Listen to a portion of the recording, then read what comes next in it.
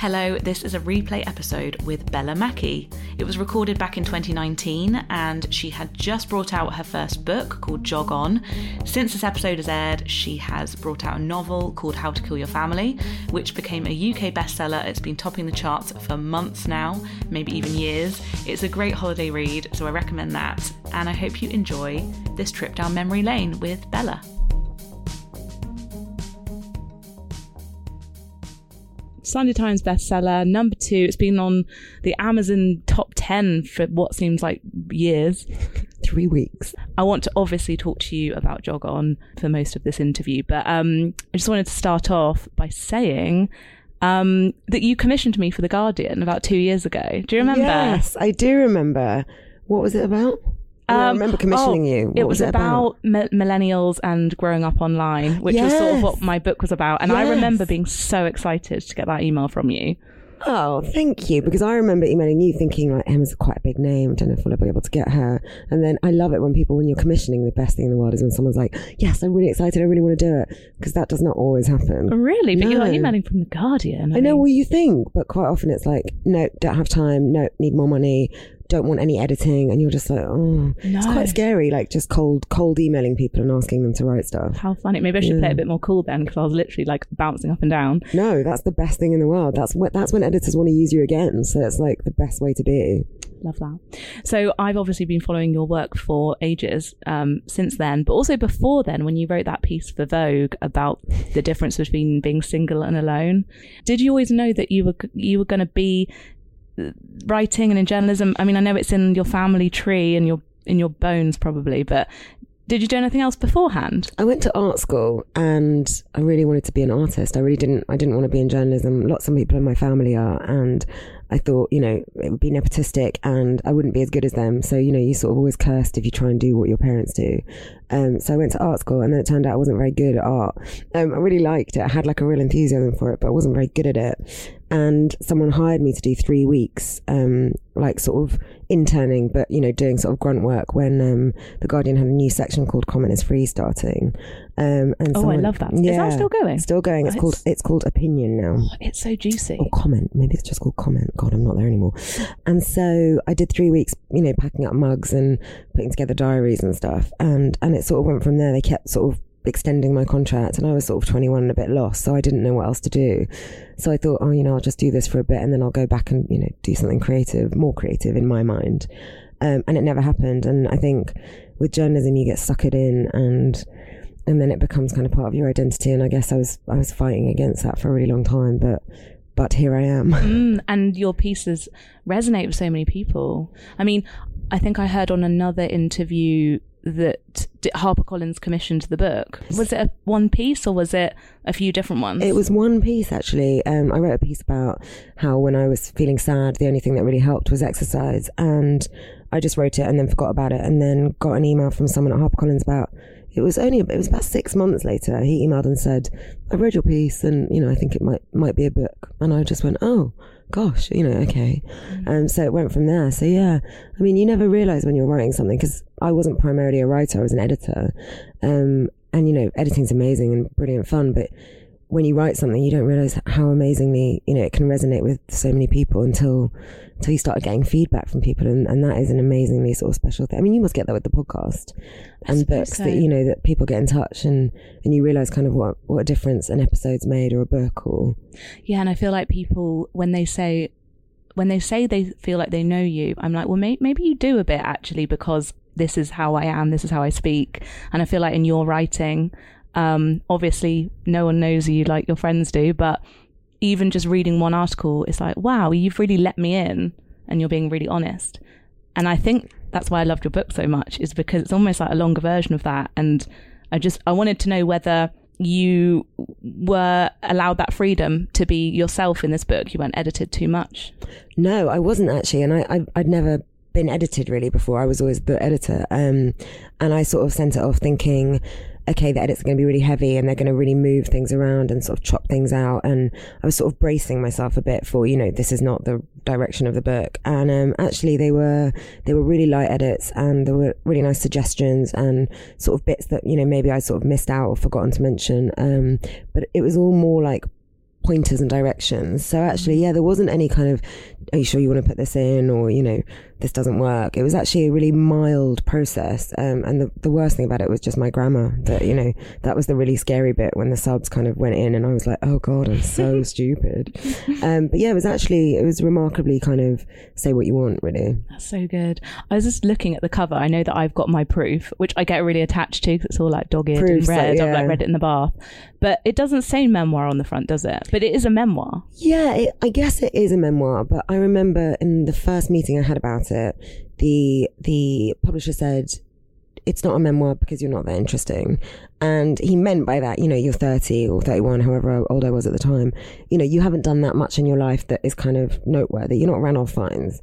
And I thought that was really good advice, because I thought, actually, I don't want to write a kind of misery memoir, or like, you know, and then the next day I did this, and, you know, give you a chronology of, you know, the past 5 years, because he was right. It's not that interesting. So it's kind of part memoir and then lots of other people's stories and, you know, information about mental health and sort of studies and a sort of overall look at exercise. So I tried to sort of veer off into different directions. Yeah, I loved the honesty in it. And I wondered, was that hard to write, to get into that headspace? Yeah, I think I've always been a massive oversharer. The way I try and make people be my friend, you know, is to kind of tell them everything I can think of about me. And, you know, sometimes that works and sometimes they back away from me, kind of literally. And me and my sister have always been like that. And I think, you know, we get it from the Scottish side of our family. They're all very like outgoing and gregarious. And so I've always been like, let me tell you everything. You know, there's no secrets here. And so I think that was probably just natural to, you know, how I wrote the book, was just to kind of think, I want to tell you everything, because if I don't tell you like the properly bad bits, then, you know, this is just another kind of anodyne book about, you know, maybe you feel a little bit anxious. And I think as I get older, I think with mental health, we have to be kind of brutally honest about kind of the weirdest, scariest bits, because otherwise no one else ever ends up feeling like, oh God, I'm not alone, you know. Whereas if you say this is the worst thing in the world, someone feels better. They just do. No one feels worse from that. Yeah. And I think that's why the book's so powerful, is because there's lots of moments in the book where that fragility of human life comes across, you know, like your things are fine and then someone dies, or you're fine again, but then actually your relationship breaks up, or there's these peaks and troughs, and I feel like you're not alone in that. But a lot of people try and hide those bits, I think, whereas you're just like, here it is. And actually the one constant was running. Yeah. And I think, you know, I try and hide those bits, you know, like, I mean, like the last 3 weeks since the book came out have been quite hard. Like I've felt quite anxious and it's felt quite overwhelming. And yet, you know, I've been sort of doing publicity and sort of smiling through it. And, you know, so even I'm guilty of sort of doing what we all do, which is kind of get through it and try and sort of put a smile on it. And yeah, so in the book, I tried to sort of be like, this is how it is behind those things. Because I think that's just it's like our instinct to do that, isn't it? Well, none of us are very good at kind of just going, oh yeah, it's really hard. But yeah, you know, life is really fragile, and those things will just confront you. And it has a bit this past couple of weeks, you know, just suddenly feeling like, oh God, you know, I'm sliding backwards. But yeah, I will still run, because I sort of know now that that's the one thing that can kind of stay with me, even if I feel that everything around me is kind of slipping from my grasp. Yeah. It's so interesting, that bodily reaction as well, because I remember at university I went through a breakup, and I remember just waking up and getting my running shoes, and my body went, and I didn't even think. And I went to Southampton University, and I was just like on the common running. I was like, what is that about? That's really interesting, because that's how loads of people describe their first runs. It's like, it's sort of like an out of body thing. Like your body just takes over and propels you out the door. And I think two things. I think firstly, you know, I think with a run like that, you're trying to get away from something. You know, you are literally running away. But I think with running, the best thing about running is that you run away in order that you can kind of come back in a way. You know, you run, you get out of your house, you get away from everyone, you sort of cut through your misery, and it enables you to join your life up again. You know, you sort of think, I'll take an hour out, come back. So I think that's really important. And I mean, the other thing is that I think when we're sad, especially after things like breakups, we do cast around for something new, don't we? Something sort of, sometimes something punishing, you know, that might hurt your body, or, you know, in a good way, not in a negative way, but, you know, like, oh, I really want to, change something, get a haircut, or, go for a run or whatever it is. So I think after a breakup, it's really understandable that people sort of suddenly find themselves gravitating towards putting on some trainers. Yeah. Do you think that's why the reaction's been so great? I said this to you before we started recording, but I've been running again, and it's because of your book. And I think it's just resonated because you're not trying to be this perfect guru. I would actually really like to be a perfect guru, but it's just not going to happen.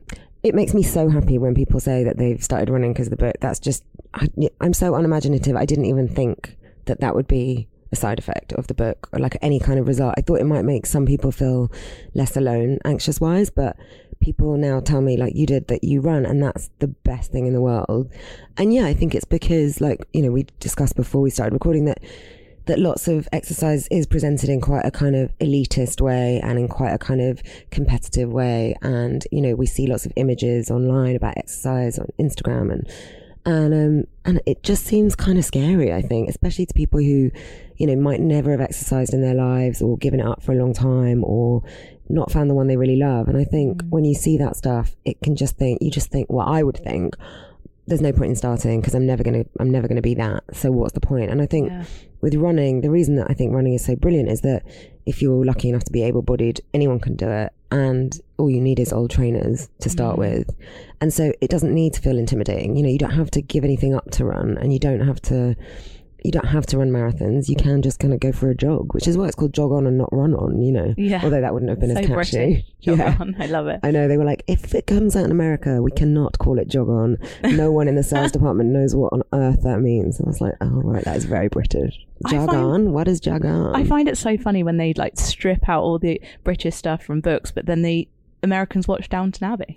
You're right. It's so weird. But you're right. They probably will change it. But I wanted to ask you about your relationship with social media, because I feel like exercise is like fetishized a bit online, and I don't know if I want to Instagram my runs. Like, my runs are private, and that's a personal choice. But do you think it's like, how do you like to share, or do you like to hold that back, or how do you use social media these days, especially now you're getting lots and lots of messages?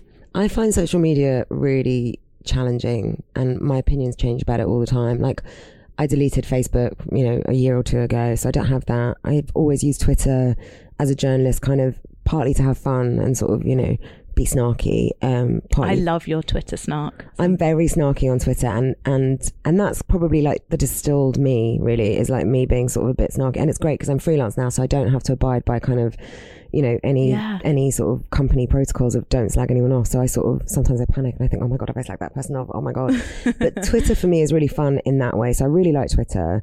Like, weirdly, I was stalked a couple of years ago by someone who found me on Facebook randomly and who ended up going to jail for a year. So for a long time, that made me really creeped out by social media. And so I had a very private Instagram account, and I sort of really locked down any mention of kind of my personal life or surroundings, because, really, I suddenly realized how unaware we are of that stuff. So I went through a phase of that, and now I have an Instagram which sort of I started when the book came out, and has kind of got quite a few followers now, and so I'm relaxing a little bit about that, and I sort of, I try not to show like my best self all the time. I don't want to shill anything.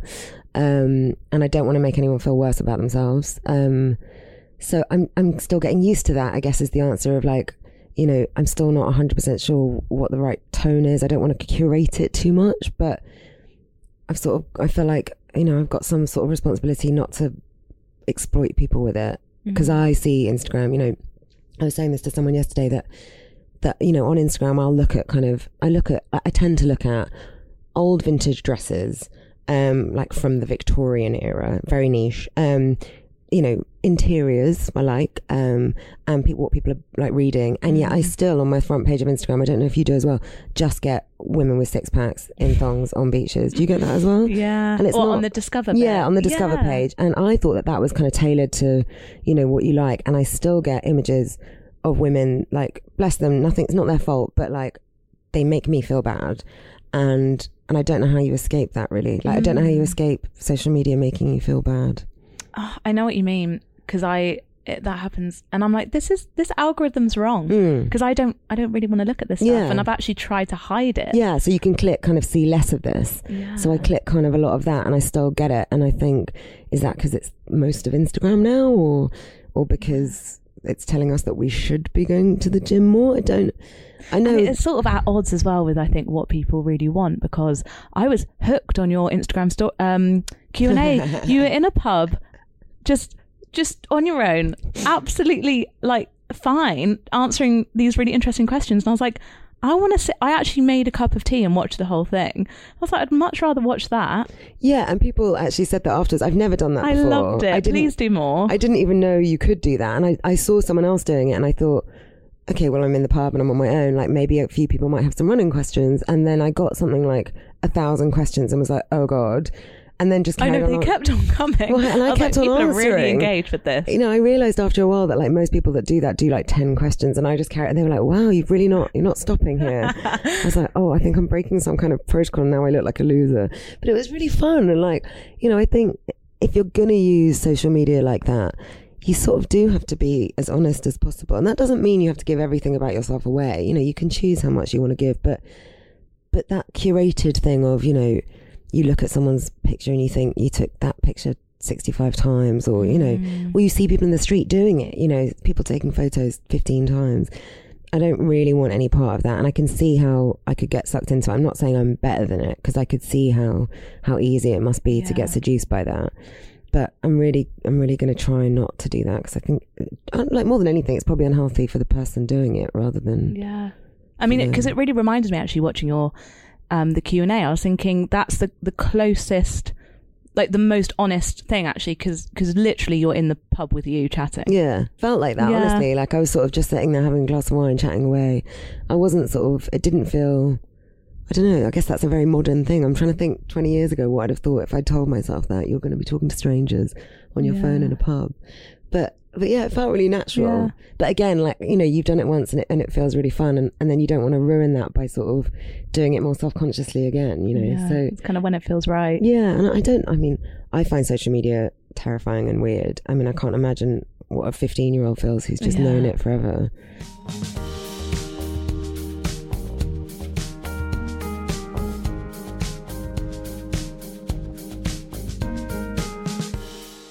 I mean, speaking of social media, because you were in the news a while ago when you got married again. Yes. And it's funny. I bet it's funny for a lot of people who kind of know you and your husband kind of separately for your separate things. And you're like, wow, that's amazing. And then I noticed people on Instagram are quite like bantery, like as a couple, you guys. And I wondered how you feel about that. Like, do you mind that?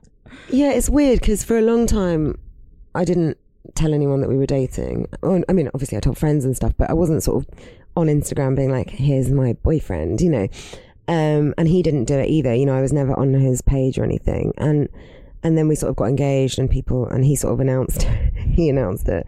And then we got married, and then it was a bit kind of cats out the bag. Not in a kind of, we were trying to keep it a secret, we're not that interesting, but now people know that I am married to him, and people know that he's married to me. We do get more kind of atted together, and it's nice, you know. People are nice, no one's ever sort of mean. I guess sometimes we might have different people that like us for different reasons, and then there is an overlap, but I'm not a celebrity, so like I'm a journalist, or, you know, and so it is a bit weird. Like I do find it a bit strange. Like we got like photographed on the red carpet once, and that was just really like, I should not be here, this is wrong. Like it. Do you think because you're a journalist as well, there's always going to be that like, I know what you're doing? Like if someone's trying to like get your picture, it's almost like you're in the world, like you know what this is all about. Yeah, and I think I have this like huge degree of cynicism about it, and kind of like, oh, you know, celebrity, what does this mean? You know, this is terrible. And sort of get a bit pompous about it, and like, you know, but then again, like he's not out every night at like a big event or sort of like putting his name to a bunch of stuff, so he's really low profile, so it's kind of fine. I guess, you know, if he was on like Made in Chelsea or something, it would be much weirder, but I guess he has a broadcasting job and he sees it as a job, so I guess that makes it easier. But yeah, being a journalist is definitely a weird thing to also, you know, be married to someone who's sort of a bit more public. Journalists aren't really, you know, normally we're all like a bit scruffy and in the pub, you know, not really like sort of people that people sort of say they really fancy or whatever. Not really like that. So yeah. It's funny. I feel like sometimes it's two extremes with I'm either on my own in a crusty hoodie at home, like looking disgusting, and I will go to the shop looking like that, as in no one cares, like at all.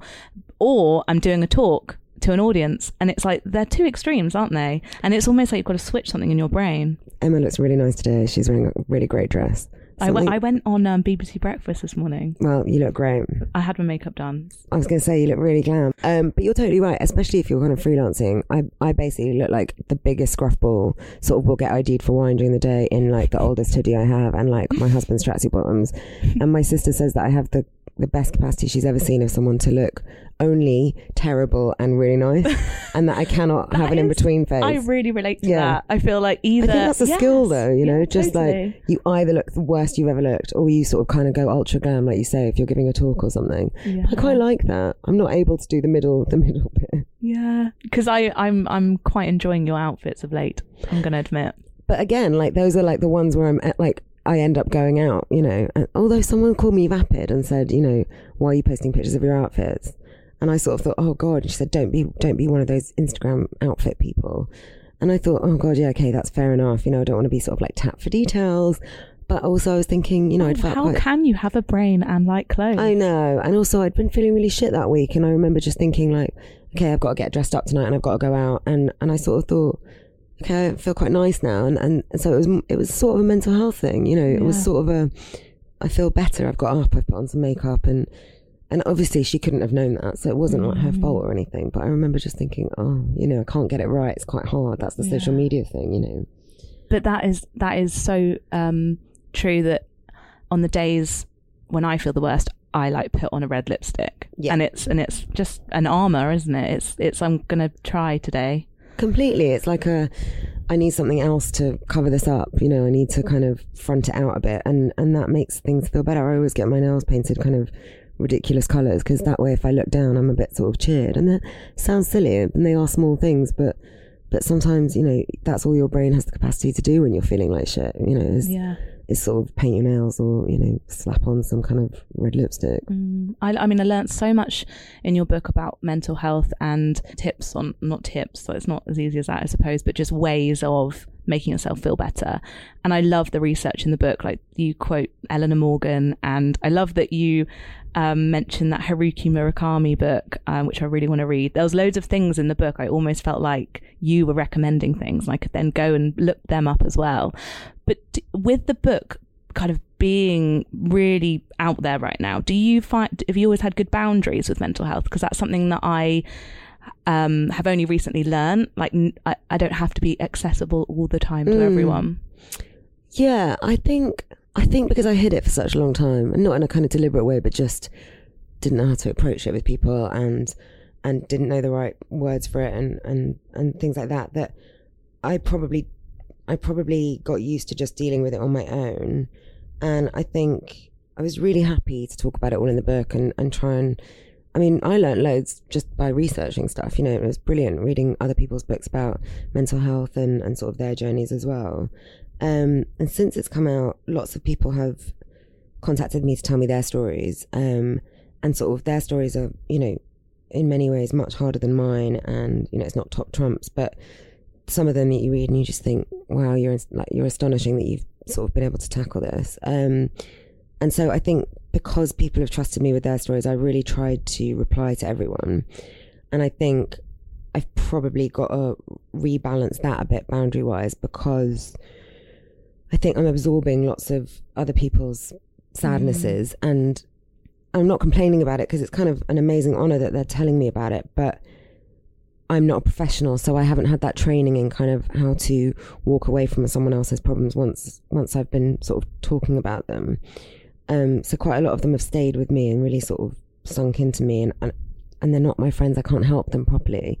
So I think I sort of need to get a better boundary around kind of trying to help other people, but also recognizing that I am not a professional and you know, can't actually give them advice because that would not be good for them or for me. So that's a new one. That's quite an interesting one for me to kind of be wading through at the moment. Yeah, that's really interesting. And that actually, when I interviewed Matt Haig, he said that. Oh, really? Yeah, I can imagine he gets that kind of all the time as well. He said that when he wrote Reasons to Stay Alive, the emails he got, it almost re-triggered him. And it was just like, okay, I've got to protect myself. But I totally understand why they do, because, you know, if you say you read Matt Haig and, you know, it's the first time that anyone's written about kind of suicidal thoughts and depression, you know, the relief that you would feel from that would be so immense that I can totally understand why you'd reach out and say, you know, oh my God, this has helped me so much, you know, because partly you're saying thank you and partly you're just sort of trying to relate to someone. And I think I've had a lot of that with anxiety and people suddenly realizing that perhaps they've suffered from OCD or anxiety. And so I totally understand why they would do it. And I love the fact that they feel like they can trust me. It makes me sad that I might be the first person they've told, because I think, oh God, you know, you must have people that love you, and it scares me that you've not told them or a professional. And yeah, so I understand why people do it. But I think someone said to me, you know, the exchange is the book. You know, you wrote the book, you've exposed yourself like this, and if someone reads it, that's kind of the exchange, and you don't necessarily have to engage after the fact. But also, everyone's been lovely. You know, I haven't had a message saying, you silly idiot, you know, this book is terrible and not help me, you know. So I sort of want to practice what I preach and sort of say, let's continue this conversation in some way. I just haven't figured out how that is yet. Sorry, I'm rambling. Yes, no, but that makes total sense.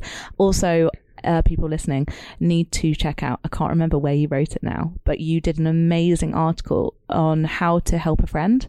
Oh yeah, I wrote that for Refinery 29. Was it Refinery? Yeah, because I think that I was really a bad friend maybe, because I'm a fixer. Like, I like to be like, right, let's have a plan of action. And reading your piece and also reading other things, I've actually realised over the last few years that it's just about listening, isn't it? It is, but I don't think you should beat yourself up too much, because actually at my lowest points, the most relief I've had is someone, like the person in my life, saying, okay, well, I've made an appointment for you to go to the doctor, and then we're going to go and do this. And sometimes, of course, maybe that's a bit overwhelming, but my dad was always that person. He didn't understand kind of mental health stuff particularly, does more now, but you know, back then it was a bit of a mystery. But he would just say, I've done my research, you know, I've called my brother, he's a psychiatrist, he's recommended this person, you're going to see them on Tuesday. And in a way, if you are a doer like that, you know, that's not a bad thing, honestly. Like, being a doer is better than being someone that says, buck up, you know. Yeah. If you're saying, I recognise you have a problem, I recognise the seriousness of this, and we're going to get you help, I don't think there's anything wrong with that. Yeah. It was a really great piece, though, because I think you balanced it out really well of, you know, just this is the right thing to do, and things not to say. I think it's really helpful. Yeah. Not to say, cheer up, love. Yeah, cheer up, love is the worst. Yeah. Or cheer up, or don't be sad. Or, you know, why are you sad? Yeah, why? Because it's not, there's sometimes not a reason, is there? But look how good things are for you. You know, no, that's not. It doesn't work like that. Don't you think I know that? You know. Yeah. Someone said that actually in a Q&A yesterday with me. She said, "How do you help a friend? You know, what do you do? How do you bring it up?" And I sort of just said, if you're asking me, then you already know that person has a problem, and you know that you have to do something. And it's always better to have an awkward conversation, even if you're a bit ham-fisted about it, than to not mention it at all, which, you know, might be leaving that person in a sort of dire strait. So even if you approach it badly, you know, that piece was not trying to warn anyone from doing it. You'll do it. It doesn't matter how well you do it, but you sort of have to make that call in a way. You know, you sort of have to show up. Totally. And this link, like you're saying, with mental health, you know, there is no link between what a person's life looks like on paper. Like, for example, people might look at you and think, but your life is so amazing. Why would you ever struggle? Same with, like, when Prince Harry came out and said, also Kate Middleton's brother. That was amazing, actually. Amazing article. Yeah. And it's all, and also, you know, the news around recently about, like, people like Kate Spade and, like, all these really sad stories. And it's like, fame, money, power, success doesn't equate being free from mental health problems. Not at all. I mean, obviously there are socioeconomic groups that, are more likely to deal with kind of mental health problems, and that's, to do with poverty and, the kind of the hits that you take in life, from an early age, like racism or sexism, there are things like that which will make it more likely. But yeah, of course, like we still have to get to a point where people don't think, oh, they look like they're fine on the outside, they've got everything they want, because trust me, those people know that, I know that, it seems ridiculous on paper that I should ever have had kind of any kind of struggles, and yet I sort of had these symptoms and these thoughts and these worries since I was kind of a very small child, and I think it's ridiculous that I have them, but in a way there's no point in sort of berating myself or wondering why, because I know lots of people do, and that's analysis, is trying to figure out why, but I'm sort of past that really, and I'm just like, okay, that's what I've got. And yeah, we could all stand to be a bit more empathetic about kind of... Nigella Lawson, I'm always saying this to everyone constantly all the time, tweeted on Mental Health Day saying, it was more eloquent than this, but she basically said, be kind to every stranger, because you never know how hard it is for anyone to get through the day. And that's because we're all very good at putting on that brave face, and actually... we could all take a leaf out of Nigella's book in more ways than one. Oh yes, in every way, like cookbook pages, skincare, kindness, everything. I really want to look like her when I'm her age. Me too. I want to look like her now. Actually, have you seen her close up? Oh no, I haven't. Is she? And she's so beautiful. It's like absurd how beautiful she is. Like there's people that you see in a crowd, and you're like, you're a movie star, like you're the most beautiful thing I've ever seen. She's got that just incredible presence. Should we just talk about Nigella for the rest of it? Now when I'm just like in this zone. But yeah, no, that's really, I think, so true about not allowing the guilt and the shame to make us spiral further. What are you excited about this year? I'm always really surprised when the new year hits. I know that sounds absolutely ridiculous. So I don't ever make New Year's resolutions, and I don't do anything like dry January or, because I don't believe in wellness, and I sort of don't want to, let myself down in any way.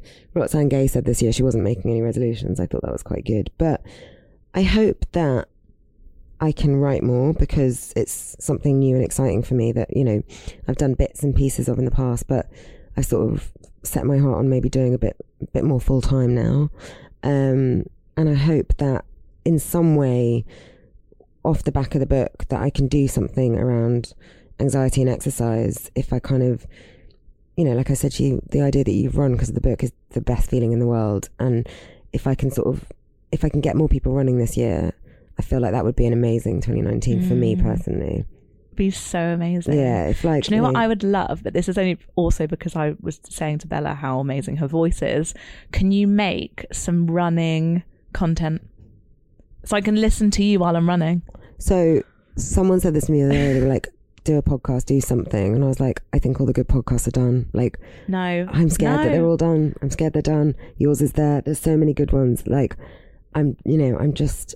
It's just the link between podcasts and running is so strong. It is. I mean, all I do is listen to podcasts when I'm running. I save yours. Good ones. Do you save good ones so that this is for the run? If it comes out on Wednesday, I'm like, oh no, but that will be amazing for a run. And some podcasts are really good for running, and some are not. Yours is great because they're interviews, and I think interviews work really well for running.